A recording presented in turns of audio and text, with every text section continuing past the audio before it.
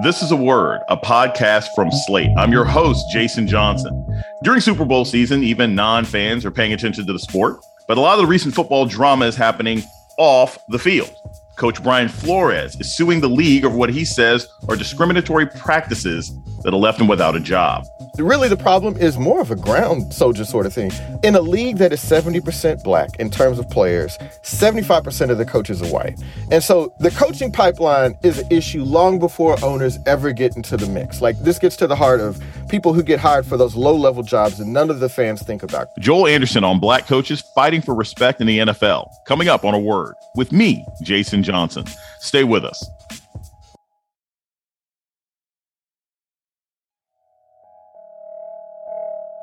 Welcome to A Word, a podcast about race and politics and everything else. I'm your host, Jason Johnson. Super Bowl Sunday is upon us, and the Cincinnati Bengals are facing off against the Los Angeles Rams for the NFL Championship and Lombardi Trophy. But there's another epic NFL battle that's just getting started. Former Miami Dolphins coach Brian Flores is suing the league, claiming racial discrimination. He was fired despite a winning record and said that teams treated his interviews for new coaching jobs like a joke. So why can't a league where the vast majority of the players are black make strides in leveling the playing field for black coaches? Joining us to talk about it is Joel Anderson. He's a co-host of Slate's sports podcast, Hang Up and Listen, and hosted the most recent season of Slow Burn on the LA riots. Joel Anderson joins us now. Welcome to A Word. Hey, thanks, Jason, for having me. Let's talk about Brian Flores. He's the former coach of the Miami Dolphins. He got fired at the end of this season. He's suing the league for racial discrimination. Tell me a little bit about him. And the reason I'm asking this is because context matters, right? When Colin Kaepernick, he had his complaints against the league for saying, hey, they're blackballing me over Black Lives Matter. A lot of people were able to argue in good and bad faith, well, he wasn't that good. The 49ers hadn't been winning. He can't get a job because he's not that good a quarterback anymore. But that wasn't the case with Brian Flores, right? It by all accounts, it appears that he was a pretty damn good coach. Yeah, well, I mean, at the end of the day, after 3 seasons, he was a game under 500. That was much better than people anticipated when he went to the Dolphins, who were on a downslide then. They were trying to not win so many games so that they could get the first pick in the draft. So you asked what Brian Flores' reputation was. It barely matters because he had worked under Bill Belichick for almost going on 15 years or so, or close to about that. And if you know anything about the NFL, you know one of the fastest, most assured ways to become an NFL head coach is to spend some time standing next to Bill Belichick. Brian Flores did that for a decade. He came in with a reputation for integrity, respect, a guy that the players could look up to, somebody who himself was a standout football player in college. So he fit the mold of what you would think an NFL head coach would be. And when he actually got the opportunity, it turned out he was pretty good at it, better than people had any right to believe in the first place. Part of Brian Flores' lawsuit is he has these screenshots of a text message from Bill Belichick.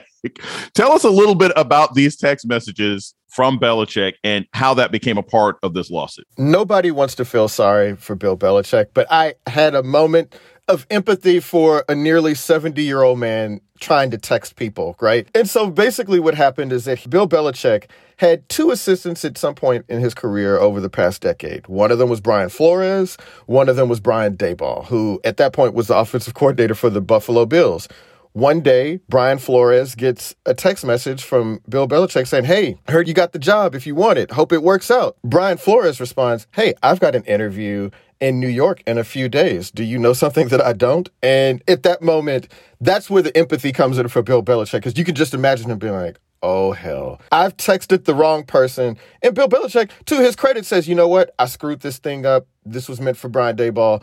And then Brian Flores sits there and is like, it's so funny how that text thread ends because he says, thanks, Bill. And I think that the context for that, which is important, is Belichick, who clearly now probably has to put white Brian and black Brian in his phone so he doesn't make this mistake anymore. Belichick was congratulating Brian Daboll for a job, and Brian Flores hadn't even gone in and interviewed yet.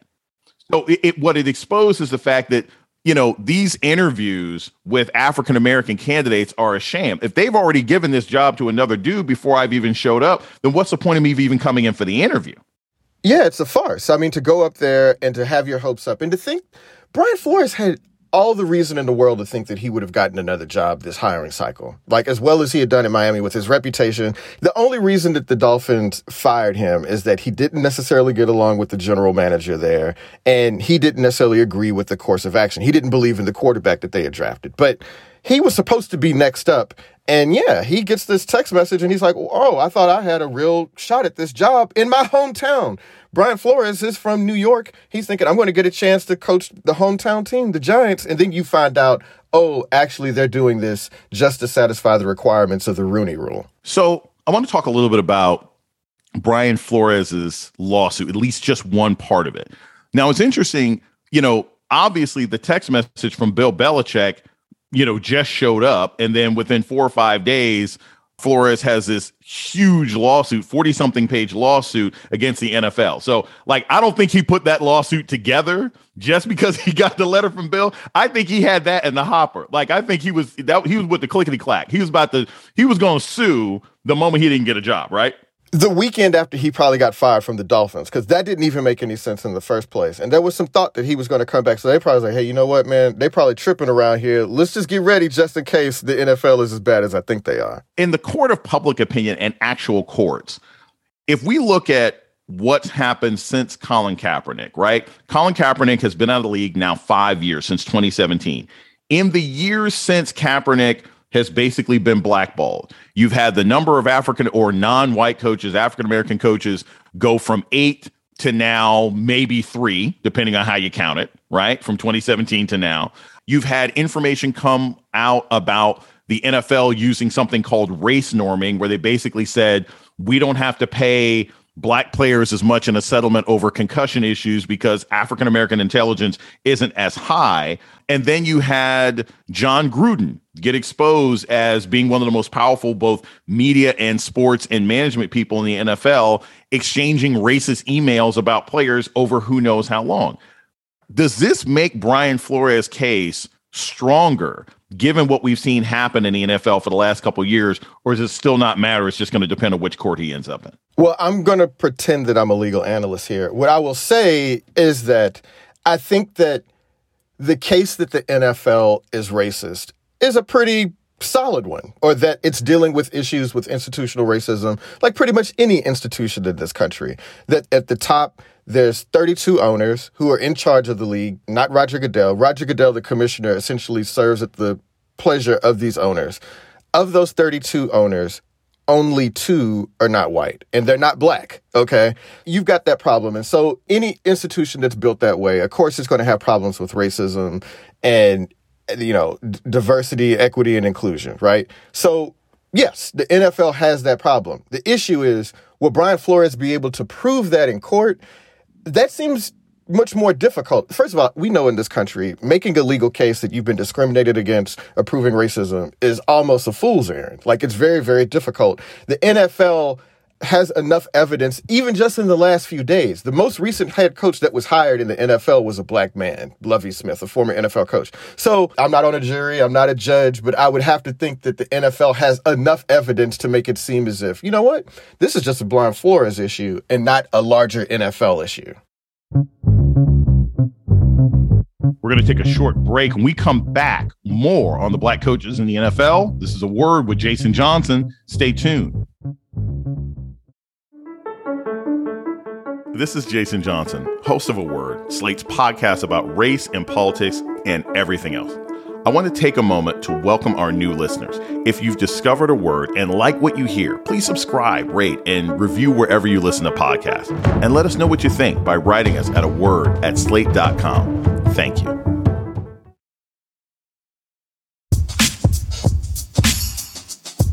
You're listening to A Word with Jason Johnson. Today, we're talking about black coaches in the NFL with Joel Anderson, co-host of Slate's Hang Up and Listen sports podcast. So 20 years ago, the NFL implemented the Rooney Rule. For the audience that doesn't really know what that is, what is the Rooney Rule and how has that sort of played out for black coaches over the last 20 years? Well, it's funny, we were talking about lawsuits in the previous segment. Well, the Rooney Rule is the result of Johnny Cochran and another attorney threatening to sue the NFL over the exact same problem that we're discussing today, the failure to hire black coaches. And as part of that rule, it was whenever you have an open coaching search in the NFL, you have to interview at least one black person, right? And that has been the rule. And it has worked in some ways and not worked in a lot of ways. And as you can tell that it has not worked because we're right back at the same point. But at a minimum, it allowed some black assistants and coordinators throughout the league to get an opportunity to interview for jobs that they never would have had otherwise, right? So, and I don't remember, Jason, do you remember Sherm Lewis? Yes, I remember Sherm Lewis, yeah. Sherm Lewis is the guy, I think, that had a lot to do with this. In the 80s and 90s, he came up under Bill Walsh, who, before Bill Belichick, was considered the greatest coach in NFL history. He'd worked there for 9 seasons. He'd been the offensive coordinator for the Packers when they had Brett Favre. He was the next man up for as long as I can remember as a young football fan. This black offensive coordinator who was part of these successful coaching trees, had a lot of success on his own. And what happened was that over the years, people under him got elevated to head coaching jobs while he didn't. 2 of those guys, John Gruden, Andy Reid, and also Steve Mariucci and Marty Morningway. Like, those are guys that all worked under him and got to be head coaches before he did. Sherm Lewis never got a chance to become a head coach. He's 79 years old. He retired about a decade ago. He never got a chance. So I think of him in a lot of ways as the forefather of this Rooney Rule, the first guy who we knew should have been a head coach and never got the opportunity. And like, the Rooney Rule was supposed to rectify that so that we would never have another Sherm Lewis. So in the last couple of days after Brian Flores launched his lawsuit, and Flores dropped his lawsuit like a brand new mixtape on the first day of Black History Month 2022. And suddenly, after the man shakes the table, you've now, oh, surprise, surprise, you've had 2 non-white coaches get hired. The first is a guy named Mike McDaniel, who identifies as multiracial, and he's been hired by the Miami Dolphins. And then from your home state of Texas, the Houston Texans have hired Lovie Smith. What do you think about the fact that these 2 non-white coaches have been hired in the 2 weeks after Flores launches his suit? And quite frankly, I know this is a sticky subject, but is it really addressing the black coaching issue when, one, you've got Lovie Smith, who quite frankly has been overlooked for jobs for way too long. The guy took a team to the Super Bowl. And 2, Mike McDaniel doesn't necessarily identify as African-American. He has publicly said he identifies as multiracial. Well, yeah, I mean, I think, and Howard Bryant said this perfectly a few days ago. If you don't think you count, you don't count, right? So if he doesn't think that he's black and he doesn't explicitly identify as black, then I don't think that the NFL should be able to count those towards their numbers, right? And I've heard that the Fritz Pollard Alliance, which is an organization that was founded to develop a pipeline of coaches for the NFL and other leagues, Mike McDaniel wasn't in that pipeline. So it's kind of hard to say that, like, he's coming from the black coaching tradition, right? He says that his grandmother on his dad's side is black and his dad is black, which I assume means that his dad is biracial, right? And may have identified as black. At this point, you're almost weaponizing a one-drop rule at this point to try to include him in the population of black coaches. Absolutely. I mean, that's being used against him. And I mean, the thing is that it's even just a one of one, right? Because Brian Flores was at the Dolphins. They hired another non-white coach to replace him when they were in a pinch and they're the subject of a lawsuit, right? So, that's very convenient. And then you go to the Houston Texans, which is a mess in and of itself. A year before, they had a black head coach, a 65-year-old longtime assistant, Dave Culley, who was never on anybody's list to ever become a head coach. But, miraculously, in a year when the Texans look to be going through a rebuilding season, they don't have their star quarterback because he's in legal peril, and they bring in a black man to hold it together. And it was always sort of assumed that he's just a placeholder. He's not the guy that's going to be there when they turn things around. Well, of course, that's exactly what happened. They didn't do that. They fired him a year later, even though they overperformed and played pretty well under the circumstances. And so Brian Flores interviewed for that job. There was an opening right there. Of the candidates that were there, one of them was a former NFL quarterback named Josh McCown, a good dude, a white guy, but he has no coaching experience whatsoever in the NFL. He was one of the finalists, and it was him and Brian Flores at that point. Well, Josh McCown didn't want the job. He kind of saw the writing on the wall. So, perfect job for hire Brian Flores, the guy who has this great reputation, and he's part of the Patriots family, and the Houston Texans have a bunch of former Patriots in their front office. Then they, zig where they should have zagged and bring in Lovie Smith, who, as you mentioned, has been a successful head coach in the NFL, but that's not really in keeping with the spirit of the rules. Lovie Smith is 63 years old. A lot of his best head coaching days are behind him, and it's great that he's getting this opportunity, but that's not in keeping with the spirit of the Rooney Rule. We know who the best finalist was for that job, and it was Brian Flores, and now he doesn't have that job. I want to ask this objectively. What kind of power do players have when it comes to these coach hiring situations? By comparison, the NBA, where players are much more empowered, right? Because one guy can make a complete difference in a team. You've had NBA players. You've had LeBron James come out and say, I want a black coach. You've had Chris Paul come out and advocate for African-American coaches. Do the players really have any power in the coach hiring decision-makings that happen at the NFL? Can the players really do anything about this, or is it really just a decision of ownership? I mean, collectively, they have power, right? And they bargain as a collective unit, so they have power in that way. But individually, I would say that they don't, because very few NFL players ever can accumulate enough influence to have that sort of sway in a coaching hire. So Peyton Manning, if when the Colts are trying to hire somebody, back in the day, they would go to Peyton Manning. If Tom Brady is trying to go somewhere, they're making some coaching decisions around him, he gets included in that. But that's for top line quarterbacks in the NFL. That's not something that very many black players individually have within their capacity. So, I mean, yes, they have power. If they all said, you know what, we're going to boycott, we're going to sit out and not play the Super Bowl and not miss a regular season weeks, maybe they would have some sway then. But as the system is currently constituted, they really don't, because not very many players of any color ever accumulate that much influence or power.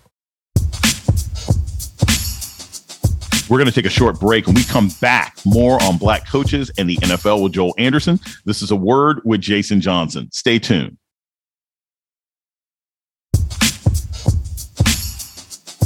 You're listening to A Word with Jason Johnson. Today, we're talking about black coaches in the NFL with Joel Anderson, co-host of Slate's Hang Up and Listen Sports podcast.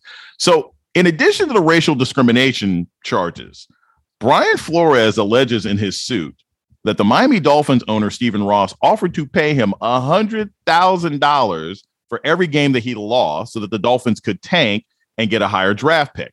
How has this accusation, which is separate from racial discrimination, been playing out in NFL circles? I mean, if you've got owners paying to tank, isn't that a bigger or even deeper problem than just racial discrimination alone? Well, actually, if anything gets the Miami Dolphins owner, Stephen Ross, in trouble, it's probably not going to be firing Brian Flores.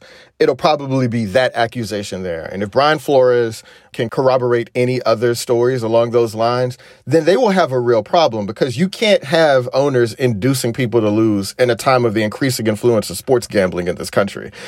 That is a real problem. That speaks to the integrity of the games. People show up, spend millions of dollars every week to watch these games. And if there's some hint that some teams are really not giving it their all on a play-to-play basis, or they're organizing their franchise in such a way that they're not putting in a full effort, then yeah, that'll be the real problem. It won't be the black coaching thing. It will be that, there's a chance that these NFL games, some of them are not above board because these owners are financially inducing people to lose games, which is about as bad as it can get in terms of it's speaking to the integrity of the game. Yeah, that's a Donaghy situation, which they had in basketball 15, 16 years ago.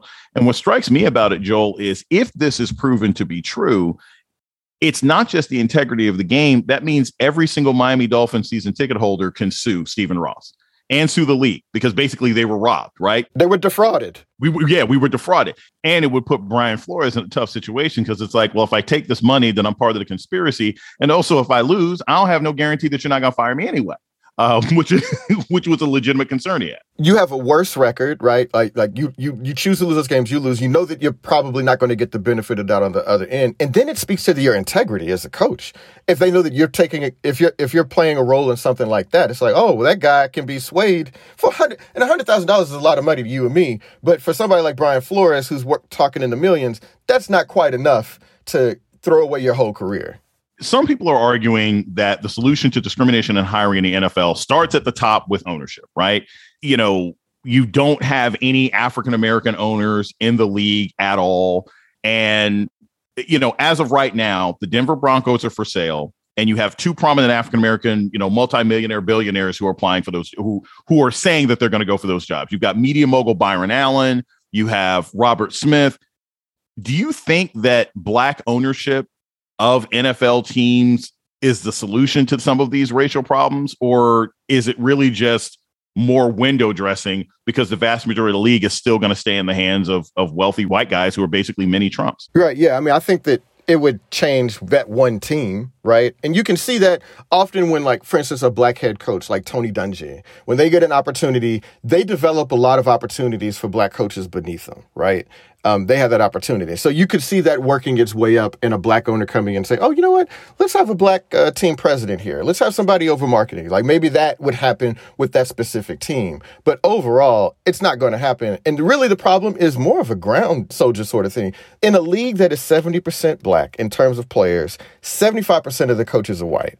And so the coaching pipeline is an issue long before owners ever get into the mix. Like, this gets to the heart of people who get hired for those low-level jobs and none of the fans think about. Quality control coaches at the college level, getting an opportunity to work as a grad assistant for somebody because, their dad or whatever, right? Like, those are the pipelines into the league, and that's how you build up the resume to become a head coach. The owners don't play a role in that. And so it would be great to have a black owner, but if we think that Jay-Z, Robert Smith, Byron Allen, which is funny to me on a number of levels, get to be the black owner, that's going to solve the problems for the other 31 teams, I think you're sort of fooling yourself. I want to close with this because I think this is important. This Sunday is the big game. It's the Super Bowl. It is probably, this was on no one's bingo card. It's the Los Angeles Rams with Pat Stafford, never a fan. I see. Pat Stafford. Versus the Cincinnati Bengals. I get a lot of heck for that when I'm on Brother from Another with Michael Smith and Holly. They do this thing at the end of the year where they do a supercut of all the times I've criticized the Rams just to rub it in my face. As somebody who analyzes sports, talks about sports journalist, who you got this Sunday and why? Pretty much, it's pretty clear to me that the Rams are the better team, right? That they've got the most talent, top line talent, and the things that Cincinnati Bengals are bad at are things that the Rams are actually really good at. So all year long, people said the Bengals have a terrible offensive line. They've just been trying to overcome this offensive line. Like, they've got a great quarterback, second-year quarterback in Joe Burrow, a great wide receiver in Jamar Chase, who may already be the best receiver in the league, but they don't have enough time to cook up because that offensive line is so bad. And in fact, in their first playoff game, they got sacked 9 times and still managed to beat the Tennessee Titans, right? So they've been able to overcome these problems. But against the Rams, that's probably going to be a tougher task because Aaron Donald, Von Miller, the LA Rams have like a tremendous pass rush, a really good defense, and they've got one of the best defensive backs in the league who can sort of neutralize Jamar Chase. Or, maybe they have him on the Rams' second best, they have him on the Bengals' second best receiver, and then they double team Jamar Chase. So at any rate, everything that the Bengals do well, the Rams have a counter for. So I think it'd be really hard for the Bengals. So I'm sorry that, Pat Stafford might be holding up that Lombardi trophy, but, anything is possible, but the Bengals have really been, kind of getting in by the skin of their teeth all season. And I kind of think that ride's going to come to an end on Sunday. Joel Anderson is the co-host of Slate Sports podcast, Hang Up and Listen, and hosted the most recent season of Slow Burn, the LA Riots. Thank you so much, man. It's always a pleasure to talk. Oh, my pleasure, brother. Thanks for having me on. And that's a word for this week. The show's email is aword@slate.com. This episode was produced by Jasmine Ellis. Alicia Montgomery is the executive producer of podcasts at Slate. June Thomas is senior managing producer of the Slate Podcast Network. Our theme music was produced by Don Will. I'm Jason Johnson. Tune in next week for a word. This is the story of the one. As a maintenance engineer, he hears things differently. To the untrained ear, everything on his shop floor might sound fine, but he can hear gears grinding or a belt slipping. So he steps in to fix the problem at hand before it gets out of hand. And he knows Grainger's got the right product he needs to get the job done, which is music to his ears. Call, click Grainger.com, or just stop by. Grainger, for the ones who get it done.